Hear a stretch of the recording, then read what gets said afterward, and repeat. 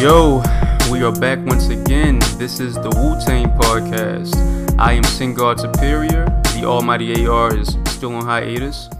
But nonetheless, if you have listened to our previous episode on Raekwon's The Wild, I talked about revamping the podcast to make it more inclusive and to include additional elements of Wu-Tang.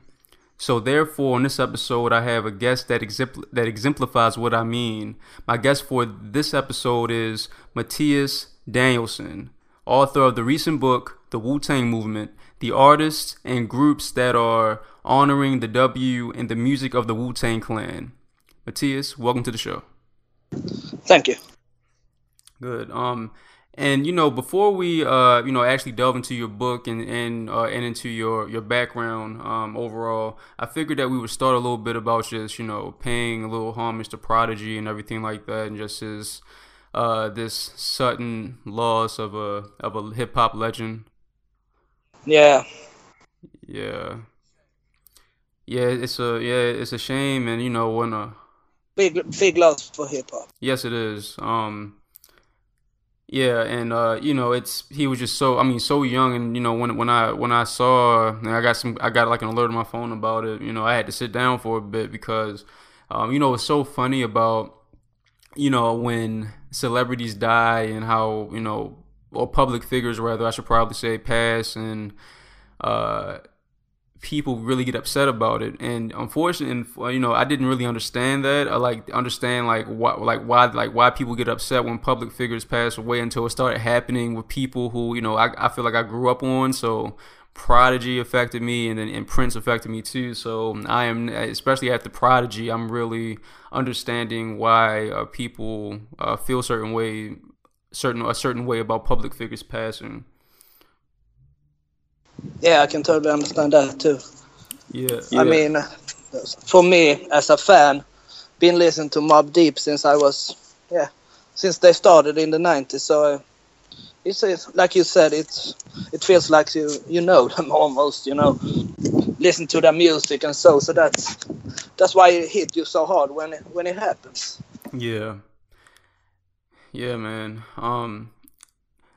So how do people first of all, Mattias is from Sweden, and I know right now it's the evening time over there. I think it's still the morning over here in the United States. Yeah, and and I just realized that you're the first international guest that we've had on across both of our podcasts. So yeah, this is pretty cool. And so. So before we get off the topic of Prodigy, I'm curious to know how is Mobb Deep perceived over in Sweden? Mobb Deep, hip hop in general are not to be recognized as a hip hop artist in Sweden. You have to be commercial. Mm-hmm. You have to be commercial. Otherwise, it's really hard to get shows done here in Sweden. Mm-hmm. Mm-hmm. I try over the years. I try to get as many artists to Sweden as possible, but in my area where I live, when I talk to the managers and booking agents and all that, they wonder, what have they done? Who are they working with? Are they on the radio? And when I say no, in some cases they are not interested. But in the big cities, it's doing better. Okay. But for me to see great hip hop shows, I have to go abroad. Really, yeah. Well, I never really thought about that because, in at least with a lot of Americans, the way that we kind of perceive Europe, and I think a lot of underground hip hop artists as they tend to perceive Europe as like this haven for this pure boom bap hip hop, which I guess is is partially true, but we never really get a chance to hear about the commercial side of hip hop within the European context. Yeah, also in Europe, you have many followers in Europe and also in Sweden, but I can almost call us underground. Mm-hmm, mm-hmm. So we see when Mobb Deep is they are so commercial. well-known artists, so they get shows. They get shows in Sweden, of course. So, but if you're not that commercial, it's hard, much harder. Sorry to say. Okay, so you perceive Mobb Deep as commercial? Yeah, in that sense, I do. Okay. Because most hip hop fans know who they are, and even booking agents does. So it'll do. So. Oh, that's interesting because you know over here, some booking agents over here don't know what the hell Mobb Deep is. So that's pretty cool. So in general, when did you become interested in Wu-Tang? Oh, from the very first. In the beginning of the 90s, as soon as the record hit Sweden, Enter the 36 Chambers. I think it was before that because it was that around that time. So from the beginning. Now, are there during that time were there underground hip hop stations in Sweden where you were living at the time? I think we had one show, P3 hip hop. Yeah. He's well known even abroad. I think he has interviewed every artist in the hip hop community. So I think he was he's the only one. Okay. That I can Okay. Now did you ever are you a musician at all? No, not at all. Now, and you talked about trying to bring certain hip hop artists to Sweden. So, are you a promoter or were you a promoter at all? No. In that it was the artist that asking me if I could get them shows here in Sweden, and I said I can try. But no, the booking agents here in Sweden wasn't interested. Okay, so you have artists that so you've built a pretty good connection with hip hop artists to the point that they ask you if you could try to help them come out to Sweden. Yeah. So they mainly are I'm sure you have like a lot of like Wu-Tang affiliated people just based on looking at your Facebook page. But do you have like any other artists from the United States who aren't Wu affiliated that also reach out to you that you have connections with? I have to say no. Okay, that's cool. So the Wu-Tang movement. It took you 7 years to complete this book. Yeah, in English. It did. In English. Because in the introduction, you mentioned that you did another book in Swedish, which was called Wu-Tang Killer Bees, the Swedish Manual, correct? Yeah. Yeah, I did that. I did that in 2008, I think. Yeah, I think it was. Okay, now, is the Wu-Tang movement, is it a revised version of your prior book, or are they two totally different things? I would say two totally different things. The first the Swedish manual I did basically just for myself, because I wanted to have a book on the artist that I was listening to, so I did it just for myself, and it was I took information I found on the internet and information I knew, and so, but it wasn't that good done, I have to say. But it was fun doing it. Yeah, I mean, I can imagine because when I came across your book, I was so excited because I usually have a co-host who is also my cousin, and for quite some time, I've been talking to him about like there should be a book where it's like a book where someone just compiles like all Wu-Tang affiliates in one book and have like profiles on them, because there's so damn many of them. And then so when I saw that you did it, I'm like, holy shit, someone actually sat down and did it. And so when I was looking through the book and everything like that, and you saying that it took you 7 years to complete, I can totally understand it. But the thing that I really appreciate about your book is that you also conducted interviews yourself with the artists when you could and when you were able, which is something that at least when I was thinking about an idea for a book like that, I didn't think about actually doing that. But it begs the question too. Like, do you have like a journalism background at all? Nothing at all. No. Nothing at all. The thing is with the Wu-Tang movement book is that I first wrote the Swedish manual in 2008, and then in 2010 I was talking to another Wu fan about music and so, and then I mentioned to him that I have written the Swedish manual, and then he told me, "Oh wow, I want that kind of book too."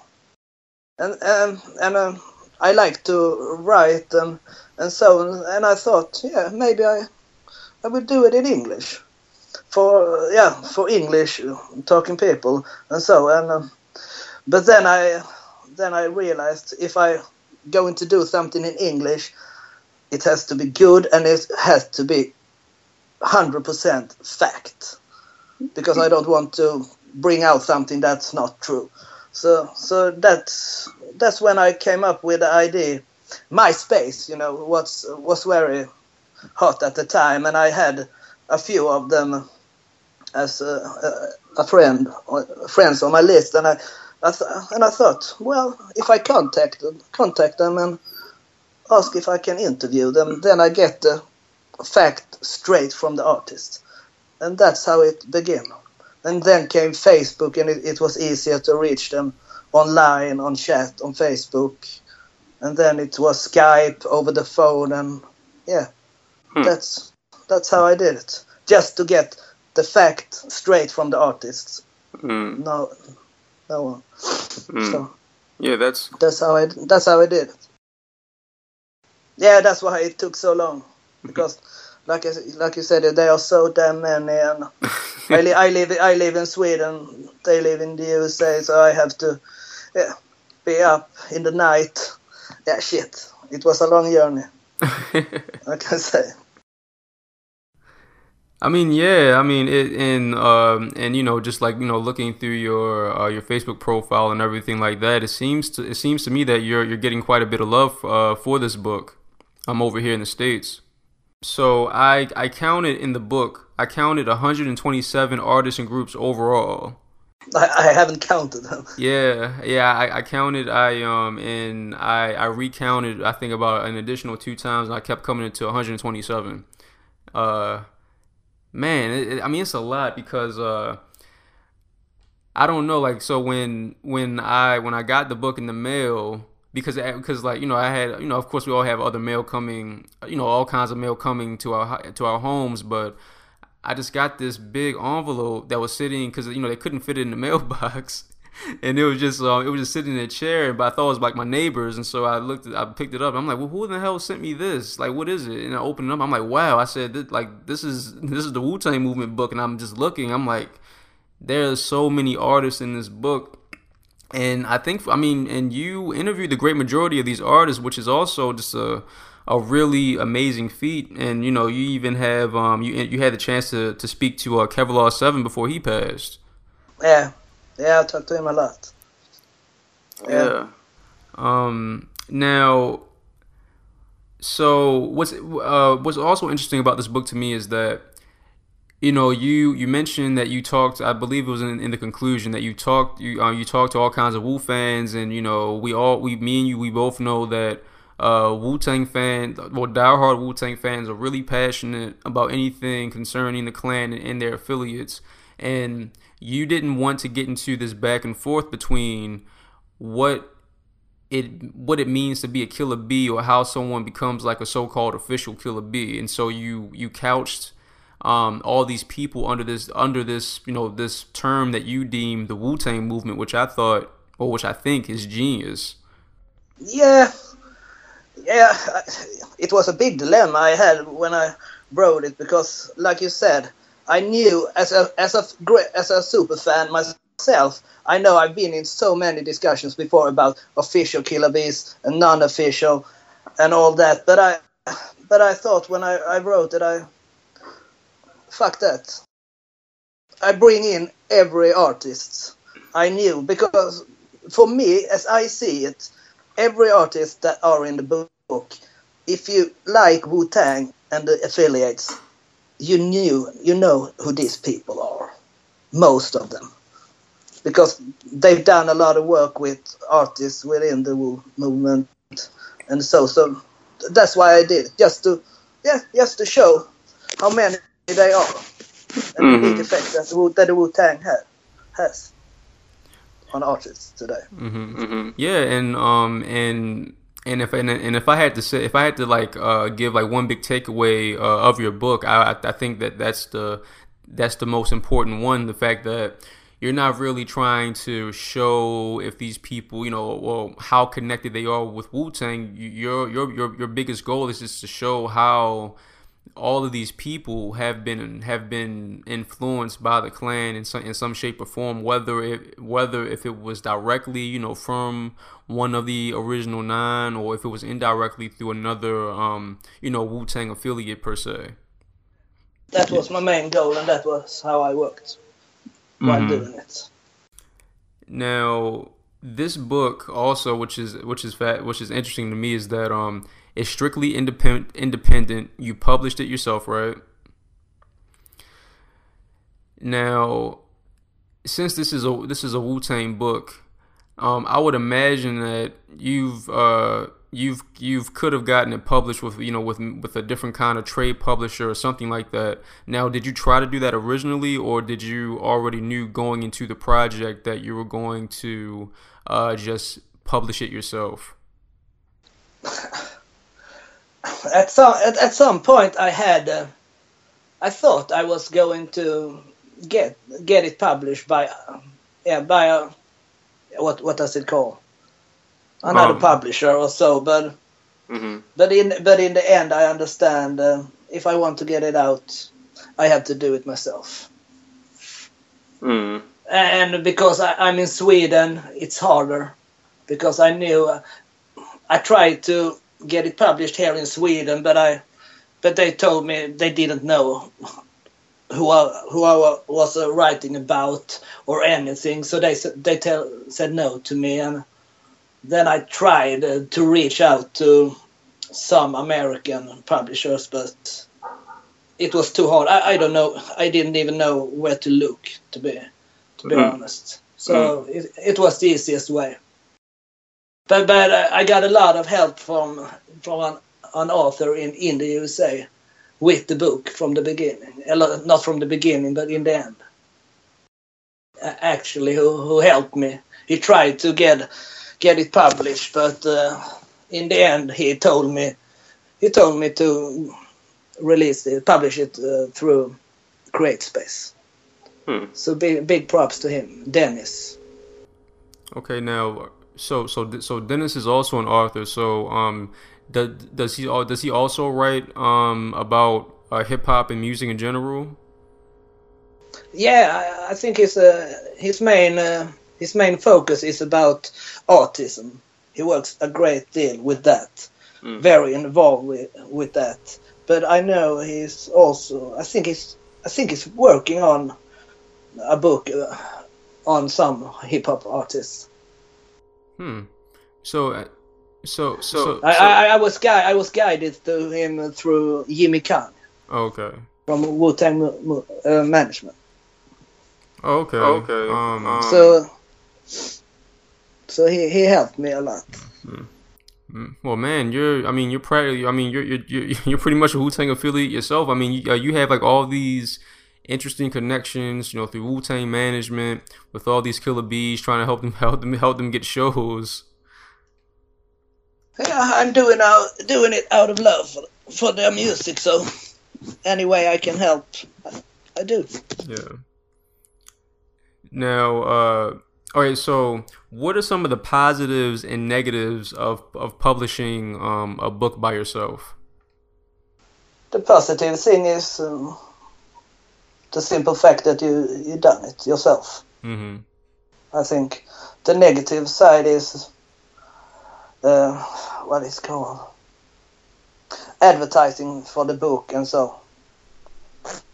You know what I mean? Mm-hmm. Well, the only way I promote it is on Facebook and Twitter and Instagram. If let's say I would have a publisher in my back, they would have helped me with that in a better way. I think. Yeah. That's the most negative. Yeah. Well, I see. I'm trying to remember how I came across your book. Well, so the way I came across it was, and I think I explained this to you through Facebook. But anyway, I guess for the listeners out there, real quick, I was just looking around for different as I was trying to figure out how to revamp this podcast, and I was just looking around to see what else Wu-Tang is there out there. And I am aware of other books, pretty much by like journalists and scholars on the clan that I already knew, and then I see this other book, it has Wu-Tang on it, and it has a B on it, and the artwork looks interesting, which I want to talk about in a little bit.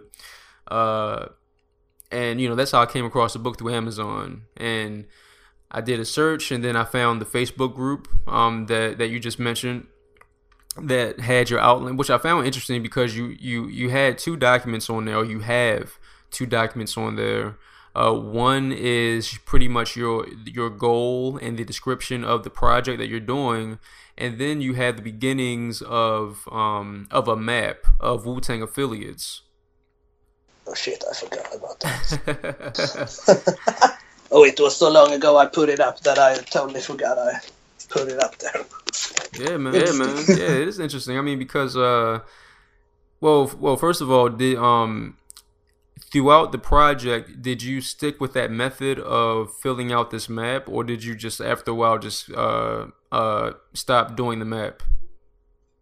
I stopped. I never followed the map, to be honest. I never did. I found it easier to go from my collection. My own Wu collection as albums, and then being on Facebook, I got reminded. Oh, I forgot about him. Oh, I forgot about them, and that kind of thing. So I did a lot of research actually to see who can I include. Shall I bring him, her? How shall I do? So I never followed the map because I don't know how the map looks, but I don't think it's that well, I think, in my opinion.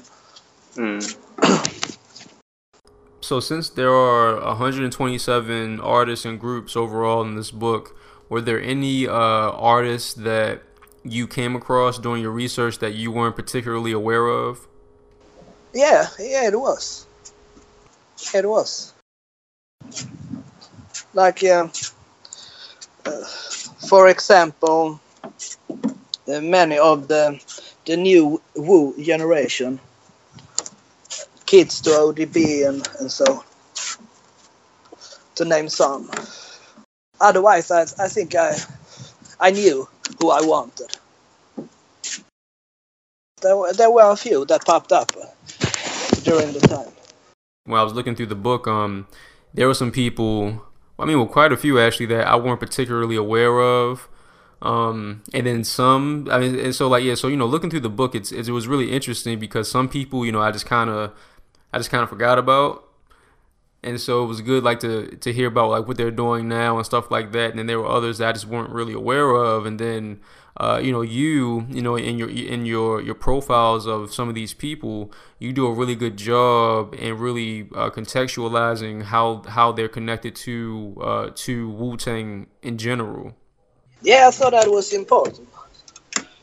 Important in that sense to explain to the reader why I've included them, so they see some kind of connection, even if it's small. Now, what I also noticed too, that again, you've the majority of your source base comes from your own interviews that you've done with these people, with a lot of these Wu-Tang affiliates. But I noticed that you interviewed certain people like several times. And I think you had, I think maybe with Born Divine. I'm sorry, I'm going off the top of my head right now, but I think you had one interview with him like in 2011, then maybe like in 2012 or something like that, and then I think another one. So, what made you interview certain people more than once compared to others?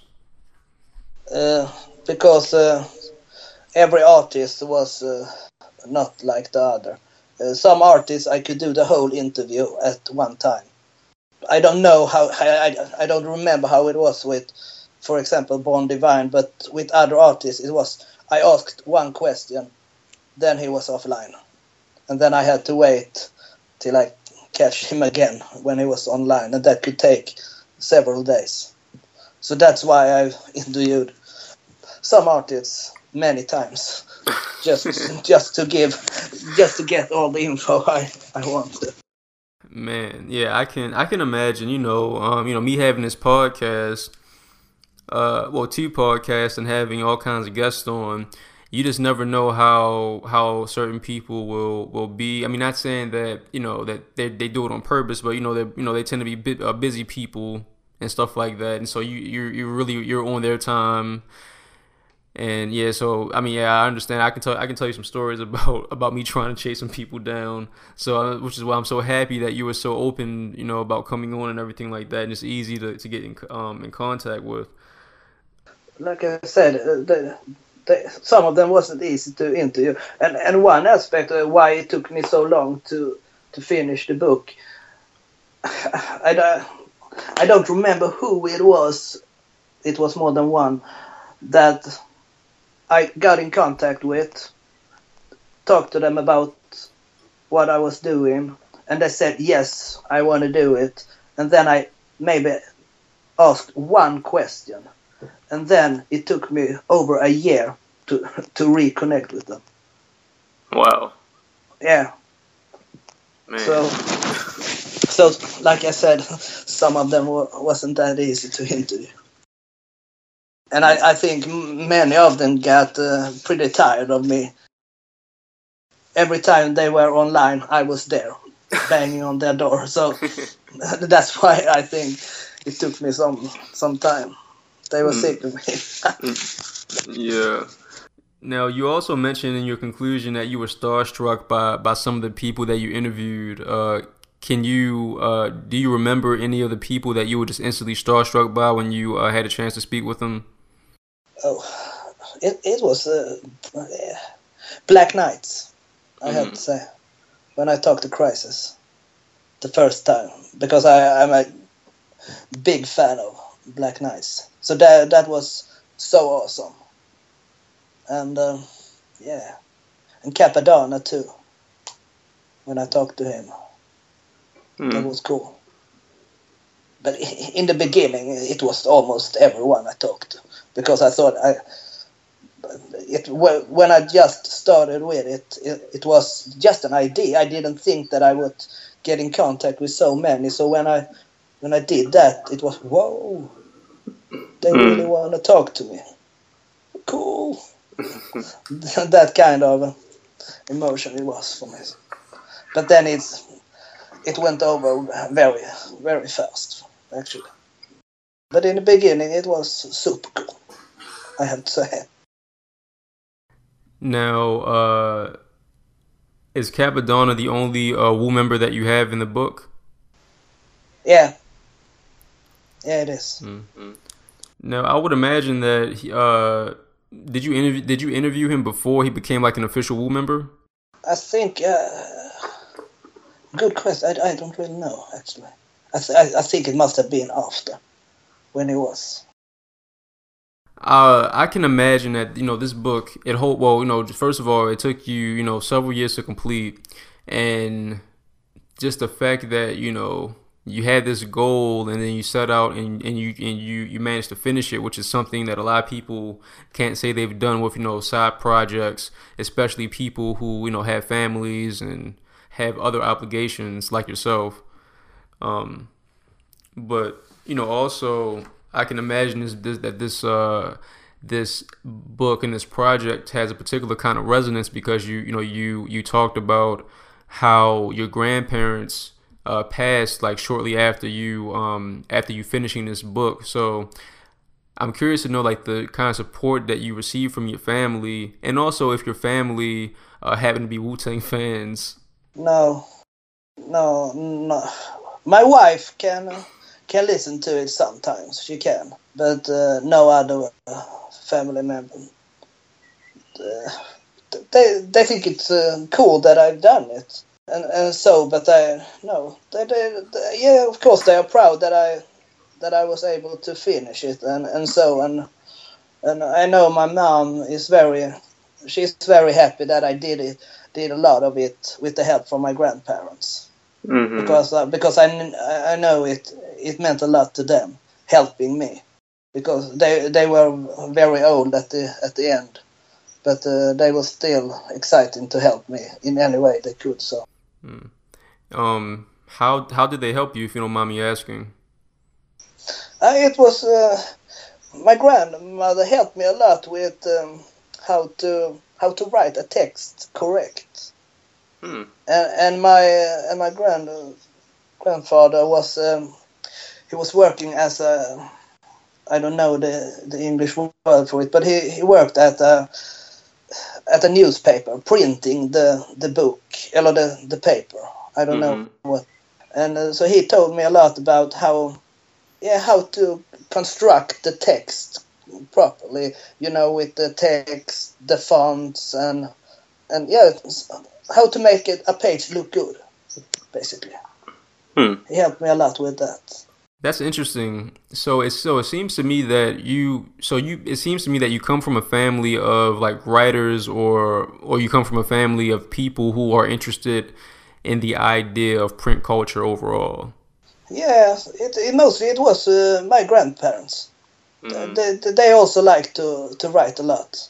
They did, and they always supported me when I started this book. Basically, they helped me since I was little.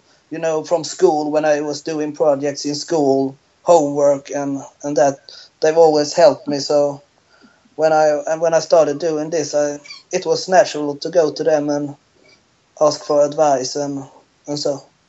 So I'm proud that they were here to see the finished product. It meant a lot. Yeah, I can imagine. Now, I know that you said a while back that you couldn't interview everyone, and you didn't get a response from every person that you wanted to get a response from. But was it that? Do you have like that one person that you wish that you could have interviewed for the book? Yeah, I got one actually, but he politely turned me down. But it's Doc Denim from Royal Fan. Oh, okay. That's cool. Well, I guess that's not cool, but yeah. Yeah, I know what you mean. No, it would have been cool to include him. He was one of the artists that I was so very interested in interviewing. Like I said, he politely turned me down. He said that time in his life was over. He said, basically, he wasn't interested. Now what's interesting about reading some of these profiles, especially from some of like the lesser known Wu-Tang affiliates, is the fact that a lot of them, it seems to me that in so many words, a lot of them have said that they've kind of moved on with their lives, but they were still willing to be a part of the book project. But when it comes to people declining you, was that usually the reason in general? Why they turn me down? Yeah. Was it usually because they just said that they moved on with their lives and No. The main issue, because if you read the book, I miss a lot of art. Not a lot, but I miss some artists, and basically it was about money. They wanted money, and I couldn't give him that, so that's why I didn't include. Straight up, that was the main reason. Well, yeah, it makes a lot of sense. So I guess we can all understand that. Now, do you so technically you have so the Swedish book that you have, do you count that as your first book? Both yes or no. That was made in a month or so. Okay. I just took the information that I found. I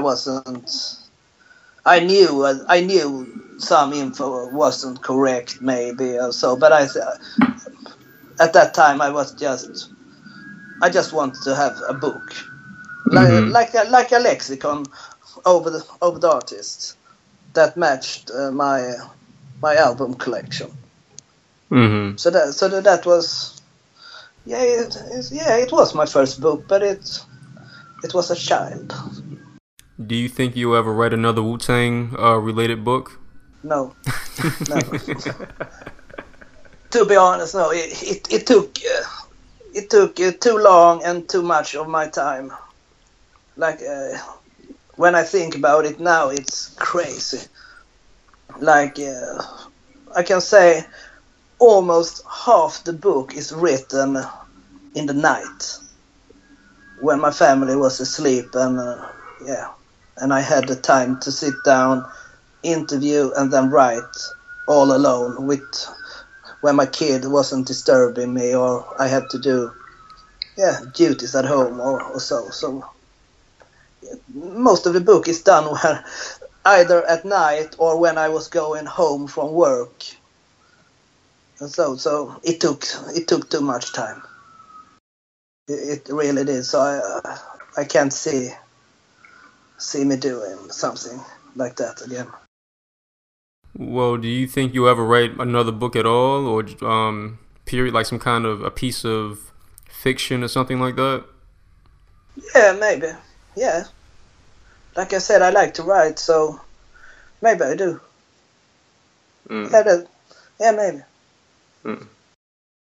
Now, I guess in closing, at this point, and the state of Wu-Tang in general, where do you see the Wu-Tang movement heading at this point? Since you mentioned that you have a new generation, you have ODB's son, you have I think U-God's son, I believe Intel, right?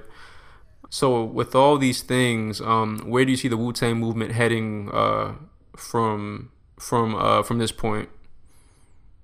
Straightforward. All these artists that are in the movement, they will continue to honor the W and make people never forget about the Wu-Tang. And even Wu-Tang is, of course, they are still active, doing shows everywhere, worldwide. So it's Wu-Tang is here to stay, in my opinion. There are so many, so someone will keep reminding the world about the W.